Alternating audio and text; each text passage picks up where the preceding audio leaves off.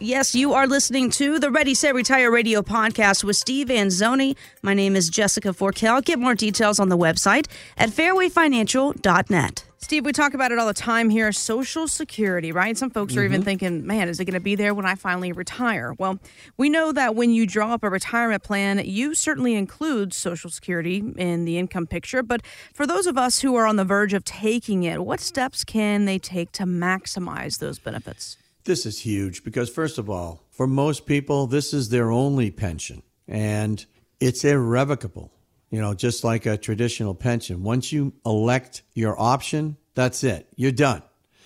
So I hear a lot both ways. I hear a lot of people say, I'm taking it at 62 because I don't trust the government, and I want my money now, and I get it. I absolutely get those people, okay?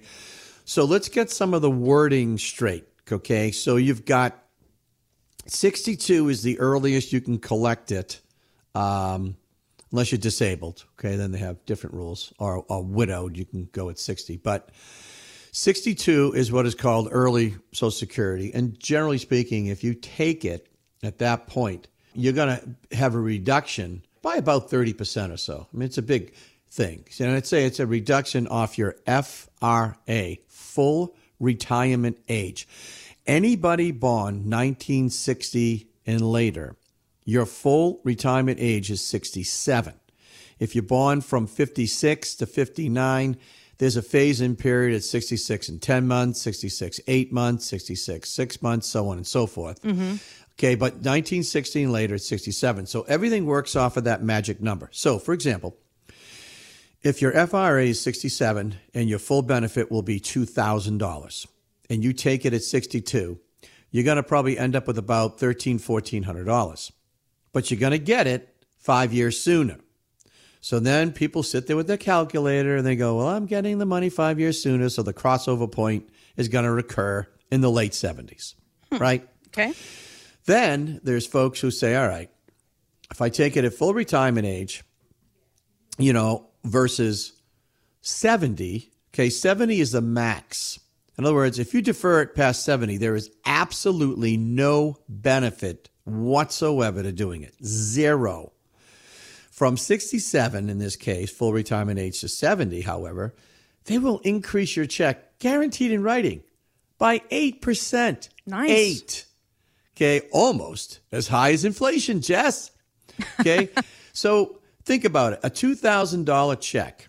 You got 68, 69, 70. Now, remember, back in the day, full retirement was 65. So you would get 5 years of that at 8%, 40%. Now it's about 32%, or 30% or so. So your check will go to about $2,600 from 2000. Once again, the people with the calculators go, well, if I take 2000 early or at full retirement age versus waiting, then the crossover point is about 81, 82. True. But remember what I said earlier about guaranteed income and pensions, okay? Yeah. There's a huge consideration when you plan your strategy and you look at all the pieces of your puzzle, your 401k, your IRA, your 401b, your Roths, all this stuff, right? You have to create layers of cash flow and layers of income, and they all work together and create these tumblers that if you take money at the wrong time, the taxes could be higher than you planned. So you got to be very careful as to what tumbler you're tipping. Now, the best tumbler is Roth IRAs, Roth 401ks, and cash value life insurance. Because not only can they be all tax-free when you take the income, but they don't count against Social Security. And that's huge. So I recommend, generally speaking, that at least one person in the household defer till 70. Now, the exception is health. If your health isn't that great, then by all means take it, right? Don't defer it. So a lot of it depends on your health. A lot of it depends on the size of your other portfolio. If you don't have a lot of other money and you really, really, really need that money, yeah, take it. Right. But like in my case, I'll give you my example. I'm going to probably have Tracy take hers at 67, and I'm going to defer till 70. Because the survivor of a married couple will always receive the higher check. Right. That's another reason to try to keep as much income base as high as you can for as long as you can. Remember, my parents are 89 and 86. People are living longer. Guaranteed income has never been more important. And unfortunately, it's becoming rare. So if you can at least have one check as high as you can for as long as you can, that's a good base of your income plan. So Social Security is a huge decision.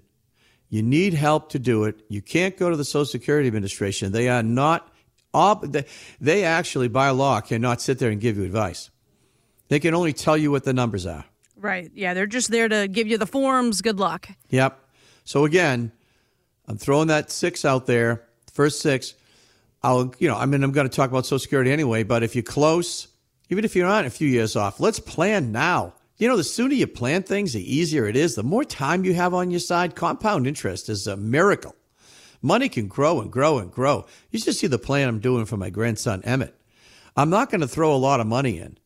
And I just can't believe what the numbers are going to be when he's ready to go to college or get married or buy a house. It's staggering the money.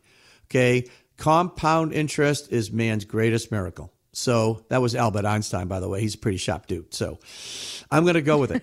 Give us a call. Let's talk about Social Security as part of an integral retirement plan, how it's going to affect taxation, longevity, and all that stuff.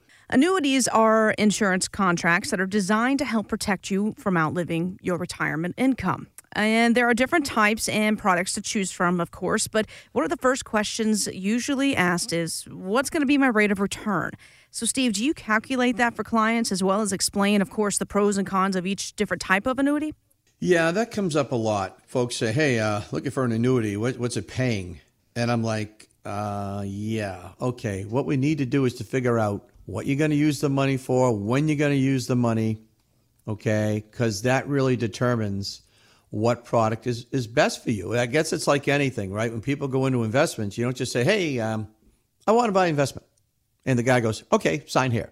It's not how it works, right? You got to look at your goals and everything else. But to simplify it, there's really basically 3 types of annuities. There's a fixed annuity, which is very similar to a CD, but it's tax sheltered, which is really cool. So, and they can be usually they're based on terms: 2 years, 3 years, 4 years, 5 years, etc.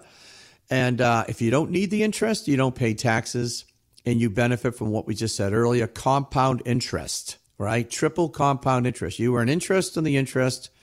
Okay, you get the interest, and then you earn interest on the taxes that would have otherwise been paid had it been in a taxable account. So it's a beautiful, beautiful thing. So that's called a fixed annuity. Then there's a variable annuity, which, as the name implies, a variable annuity has a variable return. They invest in what is called sub-accounts or separate accounts, which is their lingo for mutual funds. So a mutual fund held in a variable annuity is called a sub-account. Okay, very, very similar with regards to risk and reward. Same thing. Now, they've gotten cute over the years, and they've added riders to these things to make it look and feel like a fixed annuity. But the base is always variable and can always go up or go down. Okay, so that's called variable.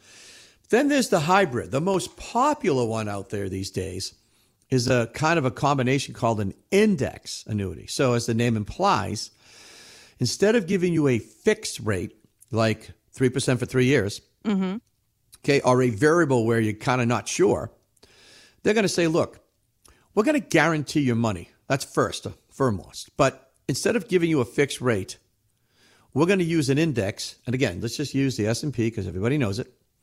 And we're going to peg your return to that index. So if the index goes up, you're going to participate in that gain. Okay. Now, notice how I say participate. You're not going to get all of it. So if it goes up 10, you might get 5. Okay, as an example. Okay? But if it goes down 10, you get 0. So it's kind of like it makes you hey, I'm a smart investor because I know when to get in and when to get out. Because if it goes down, I don't get hurt. So that they're very, very popular because of what I just said. And because if you look at historically how they've performed, a good index annuity can show a decent history of somewhere at 6, 6.5, 7. Now, I'm super conservative, so I usually shave a point off of that. And I usually tell my clients, look, expect about 5.5, 6 on average, okay, that these will return. Meaning some years will do 0, some years will do 10. I had one client a year ago do 34%. Yes, that's 1 year. Yeah, wow. But here's the cool thing. The market did probably 58, 60%, something like that. But all those people who earned that now gave back a bunch of it. And she hasn't, and she'll never give it back. That's the difference, right? So you cannot compare an index annuity to the stock market. It's silly. It's apples and oranges because the stock market has inherent risk and fees and all this other stuff. Okay? You really should compare an index annuity to almost a fixed annuity because it has the same risk, meaning you can't lose your principal, right? That's a better comparison. Or compare it to a bank or maybe even if you want a treasury, something conservative there. Yeah, right? I gotcha. So that's in a nutshell the types, and how they fit for people is where I come in, Jess. There's all kinds out there, and like anything, it's complicated until you talk with someone like myself who can assess your situation, figure out what you want. Do you want income now? Do you want income later? Do you want risk now? Do you want no risk? Do you want guaranteed lifetime income? Or do you just want to guarantee your principal and take some form of interest, right? Yeah. These are the things that we ask in our exploratory meetings, okay, to help us determine the path to go. So there you go in a nutshell. That's kind of what they are. And I can explain the pros and the cons of all of them. There's no product that has all pro. None, ever. So you have to understand how they work. Most annuities have a surrender charge, meaning if you take all the money out, you're going to pay a fee to leave. But they also have 10% free withdrawals. So you got to take the good with the bad, figure out what fits into your portfolio. Yep. And I'm here to help you do that. So again, we're going to close the show out the way we started. 6 callers. Geez, I think we'll wait. Well, you know what? Whatever. Whoever calls right now, because we're at the end of the show, Yeah. You're in. Okay? I'm just feeling very summary right now. I'm feeling it. So give us a call. I'd be happy to help and talk to you either in person or on the phone. Jess will show you the way. And everybody who does call, I will give you a copy of my book. And if you want me to sign it, it will increase the value by 57 cents. So there you go. Love that. Get more details on the website, fairwayfinancial.net. That's fairwayfinancial.net. Steven Anzoni is a licensed insurance provider by the Division of Insurance and is not registered as an investment advisor in the Commonwealth of Massachusetts. Fairway Financial Insurance Agency, Inc. does not give investment, tax, or legal advice. By contacting us, you may be provided with information about insurance products, including annuities, offered through Fairway Financial Insurance Agency, Inc. Annuity guarantees are backed by the financial strength and claims-paying ability of the issuing insurance company. Massachusetts Insurance Licensed 1722314.